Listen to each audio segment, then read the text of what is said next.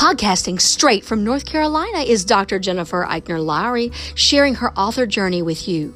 Jen Lowry Writes is a place where amazing things happen for authors and readers together. The Holy Spirit is the ultimate podcast host. Jen is just the bird singing the song. She is a published author, educator, homeschool mama, life coach, and dreamer. Join her on the daily journey of discovering what this writing life is all about. Let's see what she will be led by the Holy Spirit to talk about today. Here's Jen.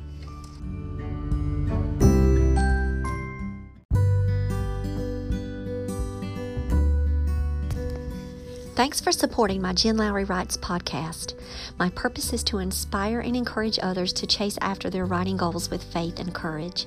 By hitting the support this podcast button and with your monthly contribution of 99 cents, $4.99, or $9.99, you are helping me chase after mine.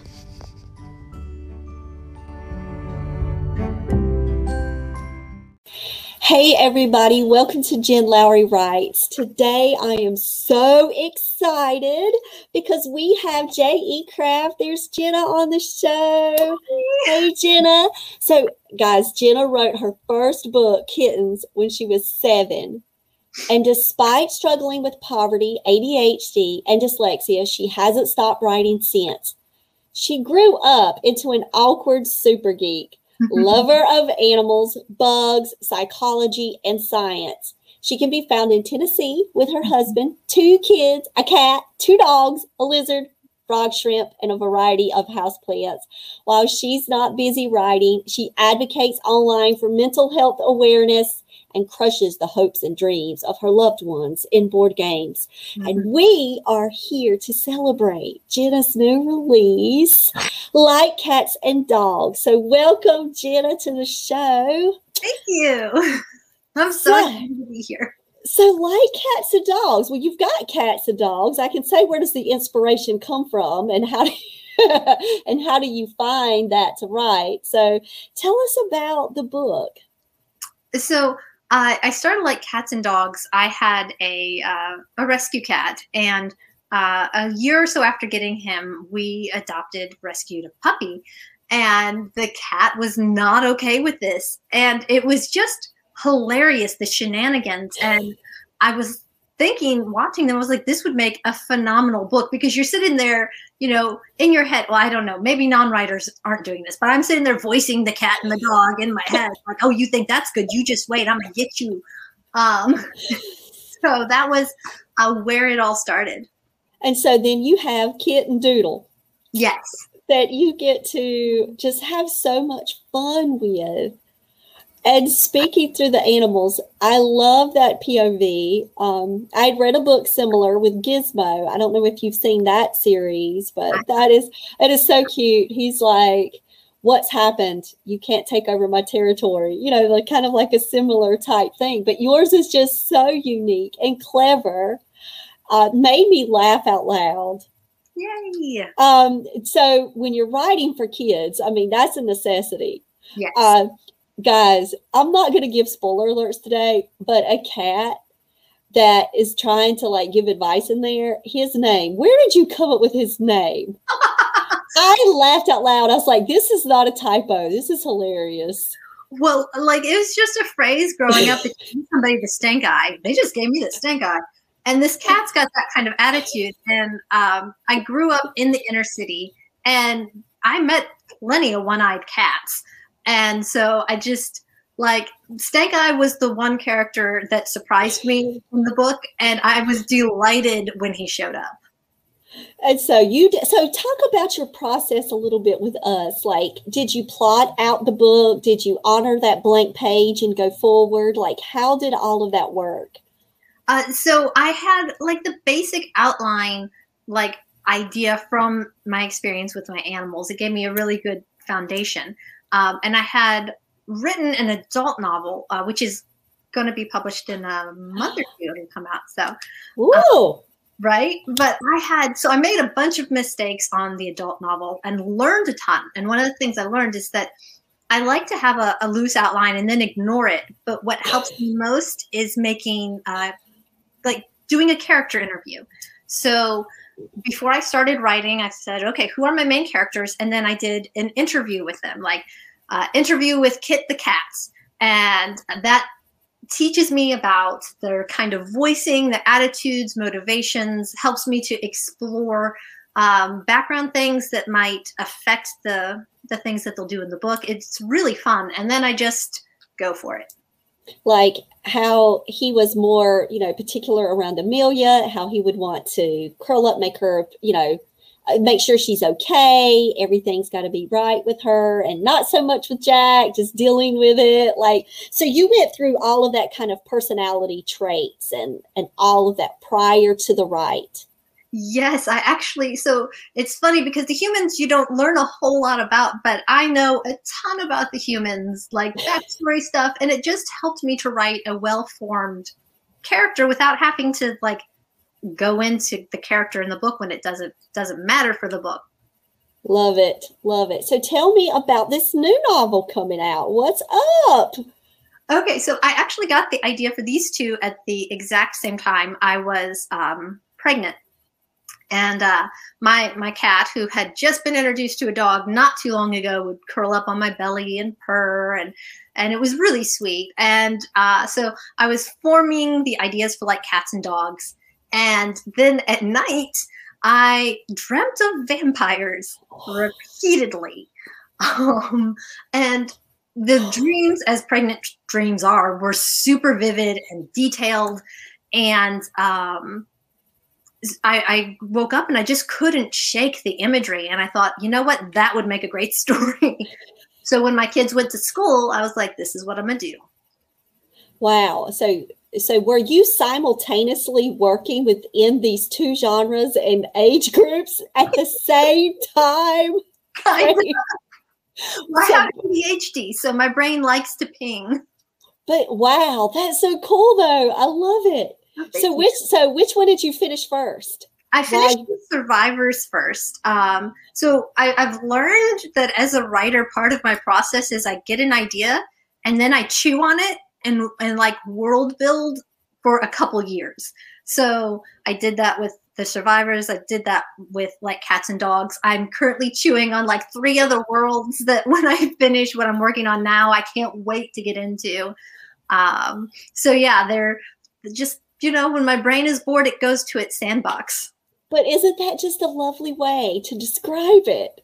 Like, so then you're in this sandbox and you just get to play. Yes, I really, and I love when people talk about writer's block, which is a super real thing. But what I do with it is just when I'm off doing things, fold and close it, just let my brain go to the sandbox and dig around in the story world that I've created and see what it can't find to help me through. Do you do a lot of visuals? Like, do you pick images or do you take notes? Like when this world building is actually constructing itself around you for 2 years, like how do you keep up with all of that? So I have a file. I use Scrivener. So I have like binders in Scrivener that I'll write down notes in. But my main thing that I do like during the day is I have sticky notes because I need a visual reminder because my brain will ping from one subject to another. So when I get an idea, I write it down right then and then go back to what I'm doing until I can like address it. A lot of times ideas come during driving, so I have sticky notes in my visor, and I've learned how to write one-handed with my eyes on the road. Like I can decipher it when I get home, so long as I remember to look at it as soon as I get home. Oh, I love it. I could see it now. Do you have a board? Do you have like a board, or do you put them in a notebook, or like how are you like keeping hold of everything in order for organization? So my sticky notes all go on. I have a little like lap desk for my computer, and they all get put on my lap desk until I can put them in a file. Because when I visually have the thing there, I don't forget to do it. But the moment, like if I don't put the sticky note where my writing stuff is, like it's not going to happen. That's so great. I use the sticky note system on Jamboard, which is on Google Drive. So I have my digital sticky notes now. Because trust me, if I had them all over, like I would be the one that would have them all over the entire house. And then the kids would say, oh, there's trash. Mama left it. And they'd probably throw it in the trash can. And that would be my next great idea. So people would be cleaning up after me, not realizing those would be really little gems that I meant to put in the story. So yeah, digital storytelling for me, the digital sticky notes is where I've moved to in my life. But was the process always like that for you? Like, or how long did it kind of take you to find your way with your writing routine? Well, I started, when my boys were like small. And so I would just, during a nap, if I had any gem of an idea, would go and write it down in my file.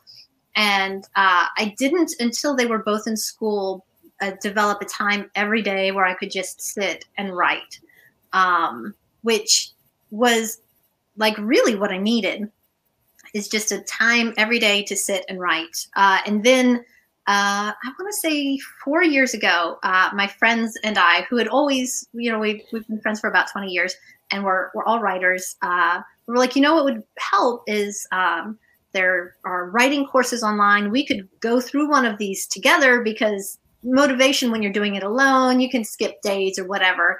And so we started doing that, and that really helped improve not only my writing quality, but my writing consistency. So were you just finding things on websites to go and attend? Like, what were you looking for? Well, so the nice thing about being in a group, there's 3 of us, is that everyone has different strengths and weaknesses. And I had found several podcasts that would break down the writing process. Writing Excuses is one of my favorites. There is Cam Weiland's podcast. And my friend Lee Jansen, she will catalog this stuff. So when she stumbles across something, like, she writes it down, she writes what it was about. So when we were like discussing dialogue, and Tobin has trouble with dialogue, he makes these beautiful like paintings of description and not so great on dialogue. So then she was like, oh, well, we'll listen to this podcast on this one and this podcast on that one, and just do this little course in dialogue. So it was epic. Oh, I love Lee already, because then she's like a huge like support system for both of y'all, and putting it all together for you is kind of like she's that leader of motivation. Let's do this. Oh yeah, like I've got this and that. What are we working on? Oh well, let me look at my files. I'll drop some stuff in Google Drive. Like, it's fantastic. Awesome. Do you guys meet? Like, do you have your own writing group? Because I know that you said you're a member of the Insubordinate Pen, and that was the name of what you guys have created together. So talk to me about, how did you guys all realize, okay, we want a really cool website, which it is, by the way. I went and checked everything out. Such a cool place. It's got such a good vibe. Oh, thank you. So we met 20 years ago. We were working in an internship in an art department. So very creative space at a time where we were all just fresh out of high school, and we just kind of gelled. And we I think wrote on and off over the years, but when we all different, like Tobin has been recently in Costa Rica and Puerto Rico, and Lee is like up in the Midwest. So when we decided we needed to like meet together more regularly, we pulled up, Skype? Yeah. And so we have our meetings once a week. We're looking each other in the face. Did you meet your writing goals this week? Accountability partners, the best. It's the best. And so while you're managing all of that, do you find your alone time actually enriched because you know you're going to meet them? Your alone writing time, does it kind of hold you to that kind of system? Absolutely. For me, I try and set very realistic goals according to what's going to happen in the week. Like, I like to get in 500 words a day, which is low by most writing standards. But like, if I set a goal that's too high and I can't reach it, I'm discouraged. So if I set a realistic goal and I exceed it, that's fine.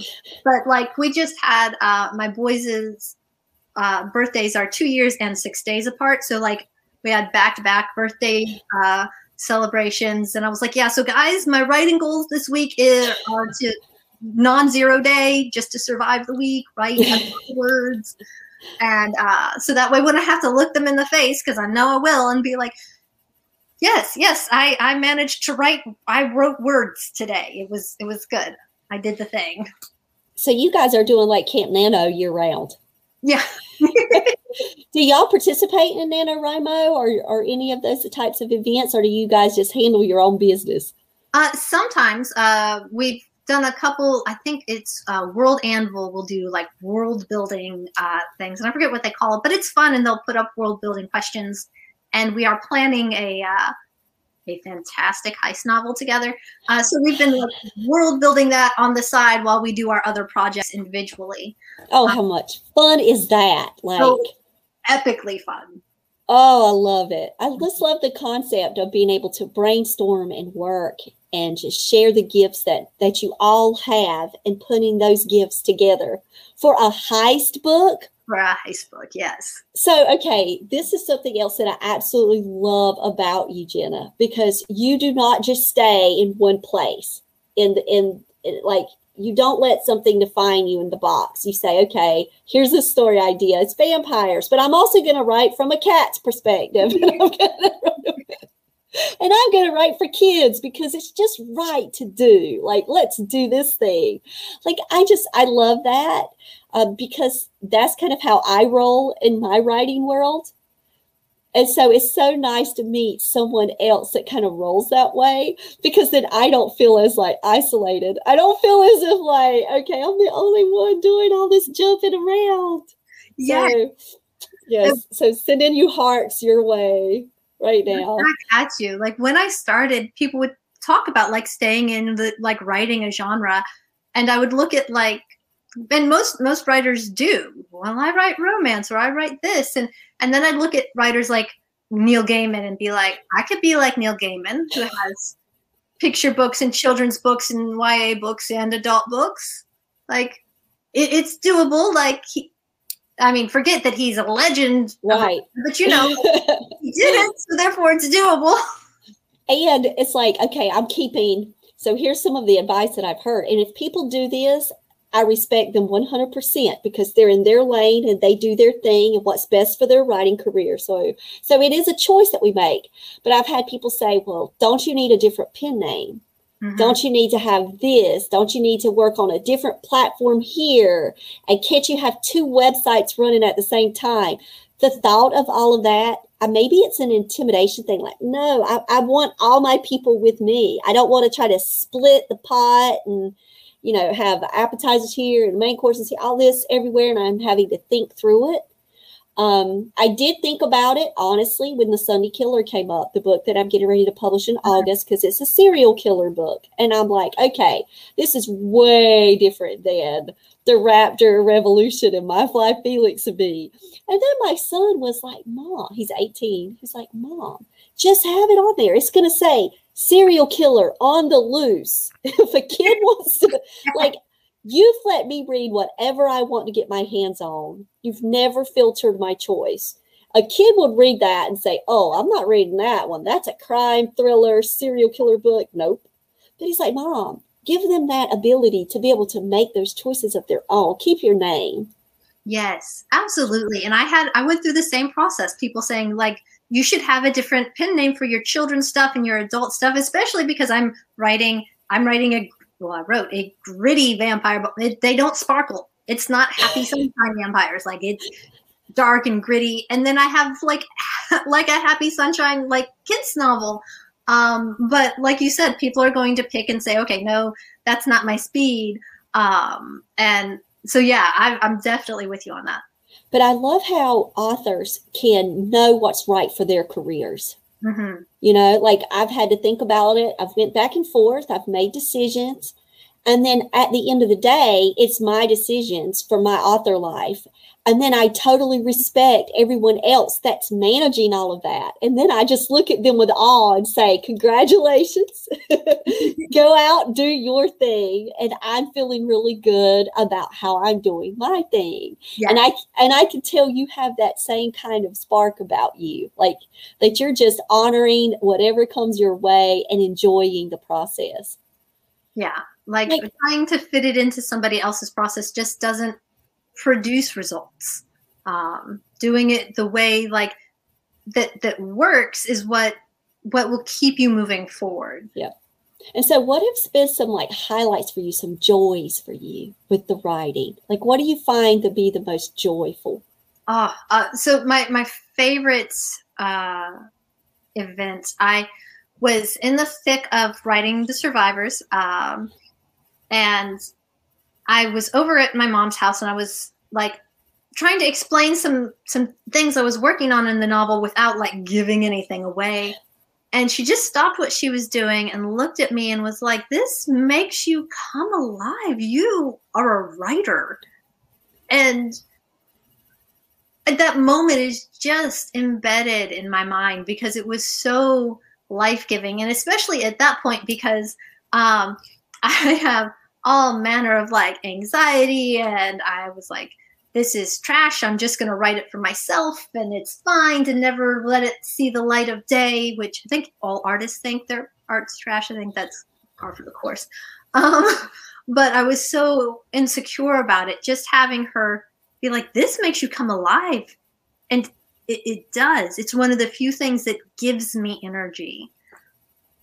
Oh, I love it. And then to give honor to your mom that way, and just share those moments with her. Yeah. So when Like Cats and Dogs came out, how did you celebrate?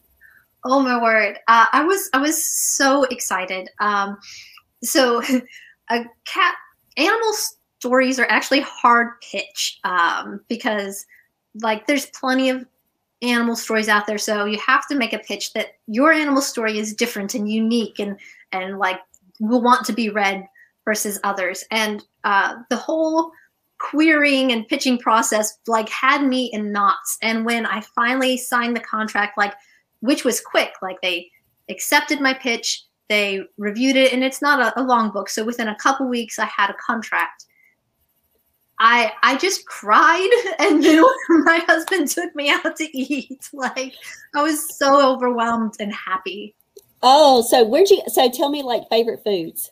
Like if you have to choose favorite foods. Okay. So I realize like people can't see, but I am I have pixie bones. I'm a tiny person. I love to eat, and people don't expect it of me because I don't look like I love to eat. And I love all the food. I have not encountered a type of food or a style of food that I don't like. I'm not crazy about peas, but I've had them done in an Irish creamed way that was incredible. So like even foods that I'm like, like I'll give another shot at it. Like throw them at me different. So we went to celebrate to a Brazilian steakhouse where they literally bring like skewers of food around the table. Yes. Been to one of those. Been to one of those at Myrtle Beach. Yes. Oh, yeah. I'm with you. Yeah. That's our celebration place. And then when the book released on the, was it the 9th or the 8th? The 9th. When the book released, we went out again to as my husband called it, a weird food place, like gastro pub, smaller dishes of really neat food. And he left going, oh, that was incredible. I was like, right? You didn't know carrots could taste like that, did you? Love it, Jenna. Love it. Yeah. I'm going out to eat all the time in my brain, but my pocketbook doesn't always necessarily want. Right. But in my brain, I'm like, dog, I would really love to go out to eat right now. But my husband's been buying like all this pizza stuff because I just wrote Love Over Pizza. And so we've been talking pizza in the house for like 2 months. He actually bought the paddle that you like slide over. I'm like, he got us another stone. So now we can cook 3 pizzas at one time. I'm like, man, we are set. He's like, I'm going to make you a brick oven in the back. I'm like, yay. So So yeah, I'm all about going out to eat. My son's living the life. He's at college now, and each week he gets to try a new restaurant on Franklin Street and just check it out at near Chapel Hill. And I'm like, man, you're lucky. Look at you. I get to live through you. Take pictures of your food, send them to Mama. Oh, for real. People are like, yeah, no one wants to see your food. Oh, I do. Send me your food with a detailed description of texture and taste and like contrast. That's important. I do that. So you've talked about the boys. So what did the boys think when Mama was an author? Like, how was that? So they've been used to Mom as a writer. So at first I didn't write during the summers because they were little, but as soon as they were old enough, we instituted quiet hour, which meant if Mom got a quiet hour to write, they could have an hour of video games. And so they're used to Mom is writing now. And I wouldn't let them read, of course, the vampire book, but I wouldn't let them read like Cats and Dogs either until it was like finished and edited. And my youngest had been like begging, please, Mom, please. And so when he finally got a hold of it, I heard him cackling in the other room as he was reading. And it was an amazing feeling because I was like, I did it right. You know, he's in there just enjoying it. And he's so proud. He tells all his friends, my mom's the best writer in the world. She's better than this author. And I was like, now, buddy, don't build me up too much. Like, it's fine. But they're both really proud. And it's a great feeling. You need to record them saying all of that. So when they get older, you can just use that and just say, remember when you said this about Mama? Look, I've got this. Like, record it. So when I did the Raptor Revolution, which is like a 4th, 5th grade book, Sam read it with me. And he was like beta because he loves animals. And he's like, okay, I want to read that. He's in 8th grade now. But when he put it, he's like, I got to have my own copy. And I've got to put it on my special bookcase. He put it beside Tolkien. He put it beside The Hobbit. Yes. Which is his favorite scene. Like, we're in the last book right now. We're in the Return of the King in homeschool. And I'm like, to know that somewhere in the world, it doesn't matter where, somewhere, I'm beside Tolkien somewhere, and it's from my child's bookcase. That was like priceless for me. Like, best moment ever, like best Mama moment. Absolutely. To know that it had to go beside his favorite book. Like, yeah, those are wins in the writer world. Those are wins for us. Definitely. So with Like Cats and Dogs, here you've got this book out. What has it been like now that it's out in the world? Oh my word. It's so exciting. I struggled, I had experienced like childhood trauma, and I struggled through most of my adult life with self-esteem. And even when I had enough like distance to recognize that my writing was good and had worth, like when people asked what I did, like I couldn't say that I was an author. And like if you say you're a writer and they're like, oh, have you got anything I'd notice? I'm like, well, I haven't anything published. And our current society really revolves around like, what do you do? Which I think a better question is like, what makes you come alive? But that's a whole nother topic. But having it out and being able to put on my profile author felt like recognition for what I would say makes me come alive. And knowing that your first book, Kittens, as a child, and then now you've got Kit. Yes. It was so funny because I did not make the connection when I was writing Like Cats and Dogs. And then later when I pulled out my you know, because I still have it. It's like laminated and stuff. And so when I pulled it out, I was like, oh, kittens. Like, I am still writing about the same subject. Like, it was adorable to see, like, 7-year-old me full circle with what she had been doing and thinking back then. So. But that's got to give you that sense of, like, personal satisfaction. It really does. I didn't So growing up, I didn't tell people, like, a writer wasn't on my list of things that I wanted to be when I grew up, but it was what I did with all my spare time. It's what I did when I was with my friends. It was like not just my elementary school friends, but in high school, my group of friends, we wrote a book together, and it was a post-apocalyptic book. It was epically bad, but it was fun, and it's what we did as a group. And so, like, looking back, it's kind of obvious, like, this is a thing that I've always liked to pour myself into. So I love that. So I'm thinking, I'm a 9th grade English teacher. So I'm thinking, I'd love it if we're reading Fahrenheit 451 and then someone leaves that experience with Bradbury and goes, I want to write post-apocalyptic now. I want to do that. Like, Yes. wow, just like, what books were inspiring you at the time? Like, can you think back of like some standouts for you? Oh, okay. So we could take this by layers. Yes, let's go. Because this is like my first book that was inspiring. I was 2nd grade. My 2nd grade teacher was reading Bunnicula to me, which, talk about a mashup, is about a vampire bunny. So like, and school ended when we were in the middle of the book. And this was the first book I got absorbed in, and I could not. This was unacceptable. Like, I took myself to the library, got out the book, and after that, there were several more. I had to read all of those. So that was the first book that just captured me. I got to stop you here, because then again, you're coming full circle. Kittens and then Kit with like Cats and Dogs, and now Bunnicula, and now you're doing the vampire series, the book, the Fairbury book. Well, like, first start. But like in Bunnicula, you have a cat and dog that are like talking with each other, and so like there's definitely that early inspiration continuing on. Then as I got older, The Hero in the Crown was the first book that I lost time. Like, the world ceased to exist. People would apparently talk to me, and I wouldn't. Like, I was so drawn into the world. And Robin McKinley, still, like, all of her stuff is amazing for me.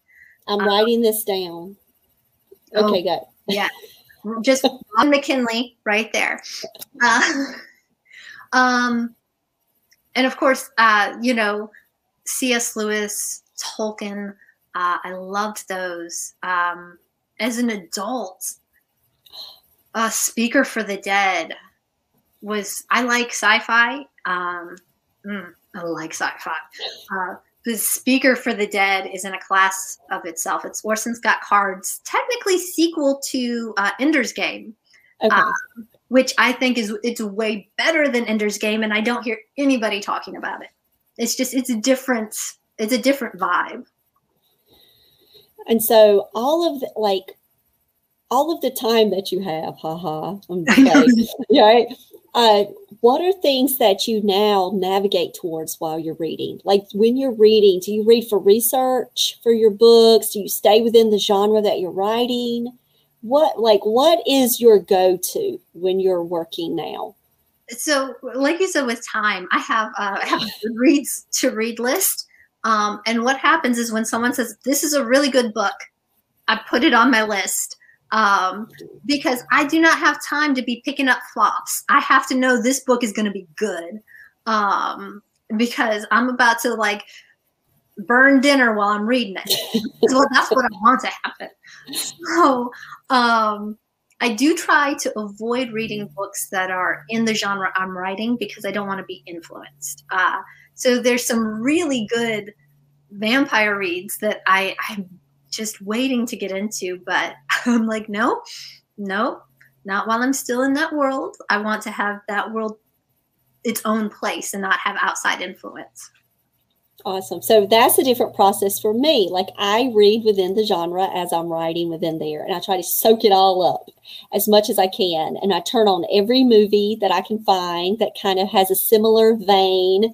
So if I'm writing this romantic comedy, I'm all into the romantic comedy movies and trying, different first, second chapters. A lot of times I won't get past second chapters. I'll do like first and second chapter research, put it aside.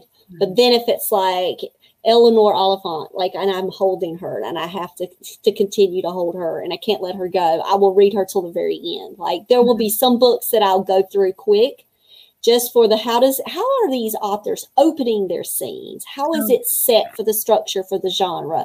But then I'll put them aside and not read all the way through. So I have like multiple lists and reads going on all at the same time. Just love it. And so if you had to pick one, I know this is terrible, but if you had to pick one genre, I know you said you love sci-fi. Like, is that it? Or is it fantasy? You've mentioned fantasy. I love fantasy, I do. If I had to pick one genre to stay in, it would probably be fantasy, because I think fantasy encompasses a wide. You put a lot of things in fantasy and be like, yeah, it's fantasy. Yeah, that works. So I would probably pick that.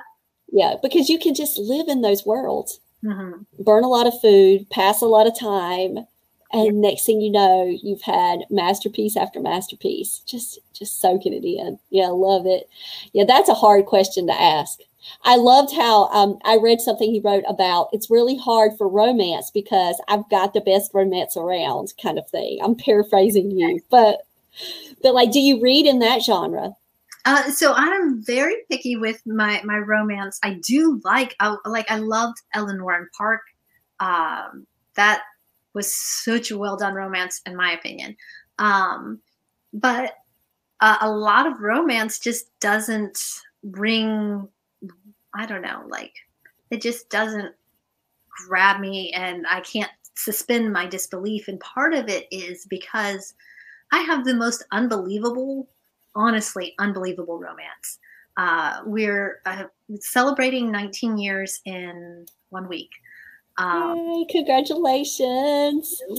It's been incredible. And the qualities of this man and the qualities of our relationship, like most romance, just doesn't catch me in contrast to it. So, okay, I've asked you about the boys' take on the writing. How about husband and your writing? Oh, husband. I'm glad I have tissues nearby. Okay.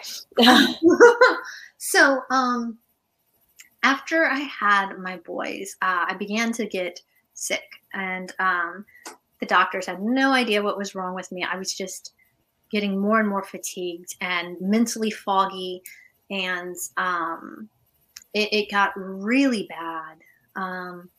It got to where I couldn't like walk from room to room without getting winded, and the boys would go to school, and I didn't have the physical strength to even keep up with my housework. All I had was writing if I had a good day, if I had enough mental clarity that I could write. And I felt like, because our society does operate on what you produce, this equates to your value, I felt like I had no value. But my husband, Jonathan, never saw it that way. And our finances were not great at the time. And he went out and bought me a dedicated laptop so that I could write and not have to worry about like being on the main computer, and I could take it to spots where it would be quiet and I could, just get away. And I was so like shocked because I didn't quite believe in myself or my ability at that point. And for him to put money, which was a very scarce commodity, where his mouth was, which was like, you're talented, you can do this, this is amazing, you're great at it, and I believe in you. And send it on a laptop for me, which just was so, it was shocking to me. And it was affirming. It was so affirming. And, excuse me, see, I knew I'm talking about that man. Anyway. Love it though. So when he read The Survivors, he like stayed up late because he couldn't put it down, and he just gushed about how good it was and how he knew like all along like that I would pull off like in great ways. And then when I got the contract to publish like Cats and Dogs, like, so I was crying and he was just like, I knew like that you're so good. And so he has been like my cheerleader the whole time, and it's fantastic. So from all of us here, you go later when you guys are going out to eat and having a celebration today for being on the podcast, not having to cook tonight, give him a big hug from all of your readers and from all of us, and just say thanks for just speaking life to you. Yes. Oh, I will. Because, that's what we need oftentimes, and we might not even know what we need, yes.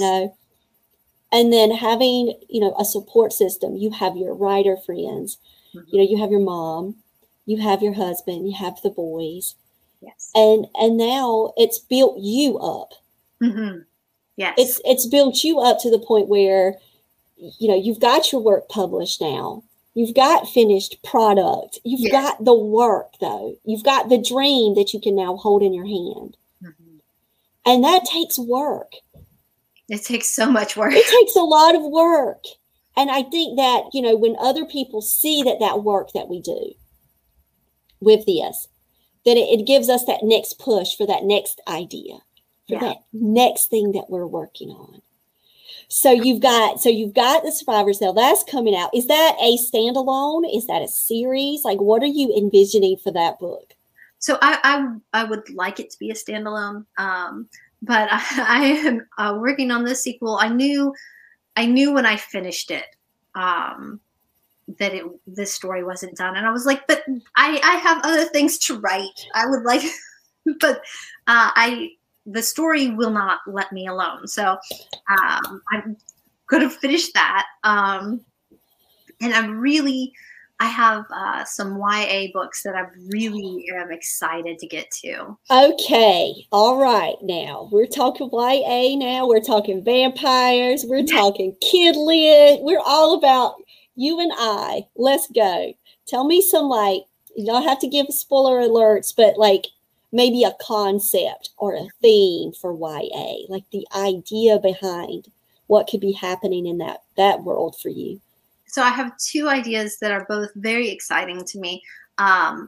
One is a boy who is born on an intergalactic flight, and as an accident, because this is a science flight, this wasn't supposed to happen, and this flight is making first contact with a shared consciousness species, and so it is how the boy ends up making contact with the shared consciousness species, and all kinds of details in there. I've been having a lot of fun. I'm a giant nerd, so it's really fun for me to research what stars best support life, what kind of life would develop around something like a red dwarf star. I have Scott Rankin. He wrote Nixia Unleashed. He wrote the series. And when he was speaking at our school, he talked about, here I am, so excited to do research about what happens if you have 2 moons on this planet. And what would happen if you do this? And so he wrote YA sci-fi. So that would be a really good one to attach, to put on your list for future reads too. So you've got the YA sci-fi. You just lit up talking about sci-fi. Oh, I love space. I love biology as well. And so looking at what are different carriers for oxygen in blood. So if you have a carbon-based thing that breathes oxygen, you can have different colors of blood based on the metal that carries oxygen. It's just, nerd stuff. But I also love psychology. So the other book I want to write is a book about a boy whose mom has bipolar disorder. And I want it to be both accurate about bipolar disorder without being stigmatizing. So I'm very much involved in the mental health community, and I don't have bipolar, but I've since I had the idea, I started just sitting into forums, looking at what it's like for people with bipolar disorder, the things that they frequently struggle with, medications that work, that don't work, that, what it's like when they have a manic episode, a depressive episode. And so I want to write from the boy's perspective. And I think the scene that captured me when I was thinking about the book was his mom waking him up in the middle of the night because it was so beautiful. How could he be asleep? And then going out on the trampoline to look at the moon, and just kind of describing the colorful but varied life that they have. And then when the mom needs treatment, he goes to live with an aunt for a while, and a very different like experience, and kind of his viewpoint, and then bringing the family together afterwards. So I'm really excited about that. I'm a little nervous because I want to do it justice. And it sounds like you are putting in a lot of that sensitivity and work and that research right now as you're going through that process. Mm-hmm. And then you have organizations that you could reach out to, like NAMI, the National Alliance on Mental Illness. Mm-hmm. You have people within that system that could help you and be a beta reader for you. And, you could, contact local therapists and say, I'm working on this book. Could you give it a look? And by doing that and building those sensitivity readers into that, that is a way that you are, approaching that topic and giving it the honor and the place that it deserves. So hugs to you for that. When I saw that you were an advocate for mental health awareness, I was like, yes, I saw that in your bio. And I was like, all of the books that I've self-published, I always put NAMI in the back. I always put hotline numbers. I always put things that, so if my YA or MG readers or my adult readers, when they get to that spot, it's always like about the author. But then, if you need help, or if you need to talk, or if you need to check things out, there are people here that can support you. And I always try to do that with my books. I'm really passionate about NAMI and just, constantly trying to stay aware, just to be aware of that because of, personal issue, personal family, all of that. But I feel like with our platforms, with our author platforms too, this is a time where we can help support and remove the stigma and support. Very much so. And there's such a stigma around mental health in our society. And it's wild to me that even like talking to people about counseling, they're like, well, I'm doing good. Well, you don't have to be doing bad. You don't have to be desperate to benefit from counseling. But then also going to counseling isn't a negative thing.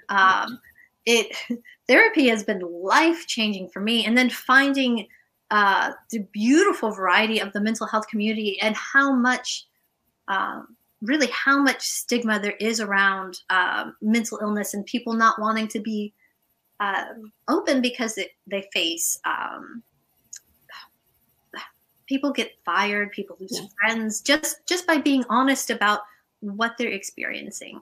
And so it's very much something that I want to do with my platform as well, is to raise awareness. And not only that, but to raise awareness that you can have a fulfilling life. Like just because you have something that says disorder after your name doesn't mean that you can't live a fulfilling, beautiful life. I have several friends that have bipolar disorder, friends with schizophrenia, and before, like with the media, they paint things like schizophrenia, DID with this very scary brush. Like these are people that will hurt you. And what that's really done is just hurt those people. Yeah. Yeah. So I love that you have that in you, and now that the platform will grow and you will be out there more, and then your confidence has grown. And so social media for you will continue to build. Mm-hmm. And social media, a lot of times authors will go, no, like it is a vampire. Like, no, get it away. I just want to write books and I want to hide. But we can really use our platforms for good. Yes. Like we can really spread a message of hope and understanding and acceptance within our platforms. And so I see that for you in your future too. And I'm excited. I'm excited for the survivors next. Like, I do love the sparkly vampires. I will admit. Let's see. If I go this way, back there, I've got the hardbacks of the Twilight series, I will say. But I've always been a huge vampire fan, too. So my husband's all into the werewolves. He's ready for a werewolf book. Oh, this one has both. So you're good. Good. So I'm working on a middle grades that has a werewolf world. Fantastic. It's a fantasy. I'm working on that one, and it's going to have the big epic battle, Yes. So I'm working that for him, but I can't wait to see what you've got next. Like, ready. And when is the Survivors coming out? Now that we've got like Cats and Dogs, we can read that with our kids. We can read Survivors for us. So tell us. Survivors comes out April 13th, and Woo! I'm super excited. I like you said, I love a vampire story. Robin McKinley, who I mentioned earlier, has a book called Sunshine, which is a really unique vampire story. And if you like subtext, it's really a retelling of Beauty and the Beast using vampires. It's fantastic. Wow. Yeah, I've got that written down. So yes, I have notes all here. So now I'm just going to have to say, Jenna, I want you back on the show when the Survivors come out. I would love to. Just so we can just hang out again. Absolutely. And talk work. You've shared a lot of great tips while we've been talking. I don't know if you've recognized that or not, but you've given a lot of our listeners some. Oh, let's try. Maybe we could try this. Maybe this can help. And I love your idea of playing in the sandbox, guys. You could tell that Jenna loves what she does. You could tell Mom was right. You live for this stuff, like you can. Yeah. And so I just want to thank you so much for being on the show, Jenna. Okay, tell us where to find you. Where can everybody go and check you out?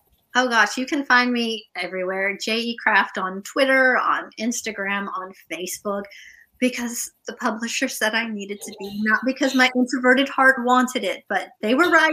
I needed to. You can do it. You can. Because it's a great way to interact, engage, to share. It's not just about read my book. Exactly. It's, this book, Sunshine. It's so cool. Go read this. It's a great take. You'll love it. Sharing about the books that we're reading, sharing about things that are happening around us, and using our platforms for good. Yes. It's amazing. So I'm so glad she's everywhere, guys. Y'all got to go and follow Jenna. Check out Like Cats and Dogs. I've got the description below that has the links where you can go order. And then I'm going to go ahead and change the description and say, and on April 13th, get ready for the Survivors for all of my vampire people out there. Because I know you guys are here with me because we talk horror on the show and everything too. So we got 2 horror people coming on next week. So that's kind of my genre too, Jenna. That's what I'm saying. Ask me something. I'll say, yeah, I love that. What do I not love? I love books, and I love talking with you today. So thanks so much, Jenna. Thanks, guys, for hanging out with us. Thank you. So bye, guys. Bye. Now that you found me on the Jen Lowry Writes podcast, I challenge you to head over to where books are sold and find me there. I've published 11 books so far, and I write clean books for all ages. Horror, paranormal, sweet romance, fantasy, historical fiction, you name it. I've got your genre. Search Jen Lowry at Barnes & Noble, Amazon, Kobo, and more. And for my Bible devotionals, you'll see my full name, Dr. Jennifer Eichner Lowry, on Amazon.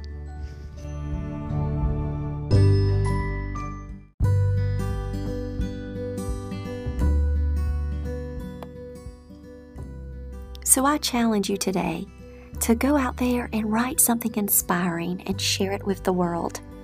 Thanks for joining me on Jen Lowry Writes. You guys have a blessed day.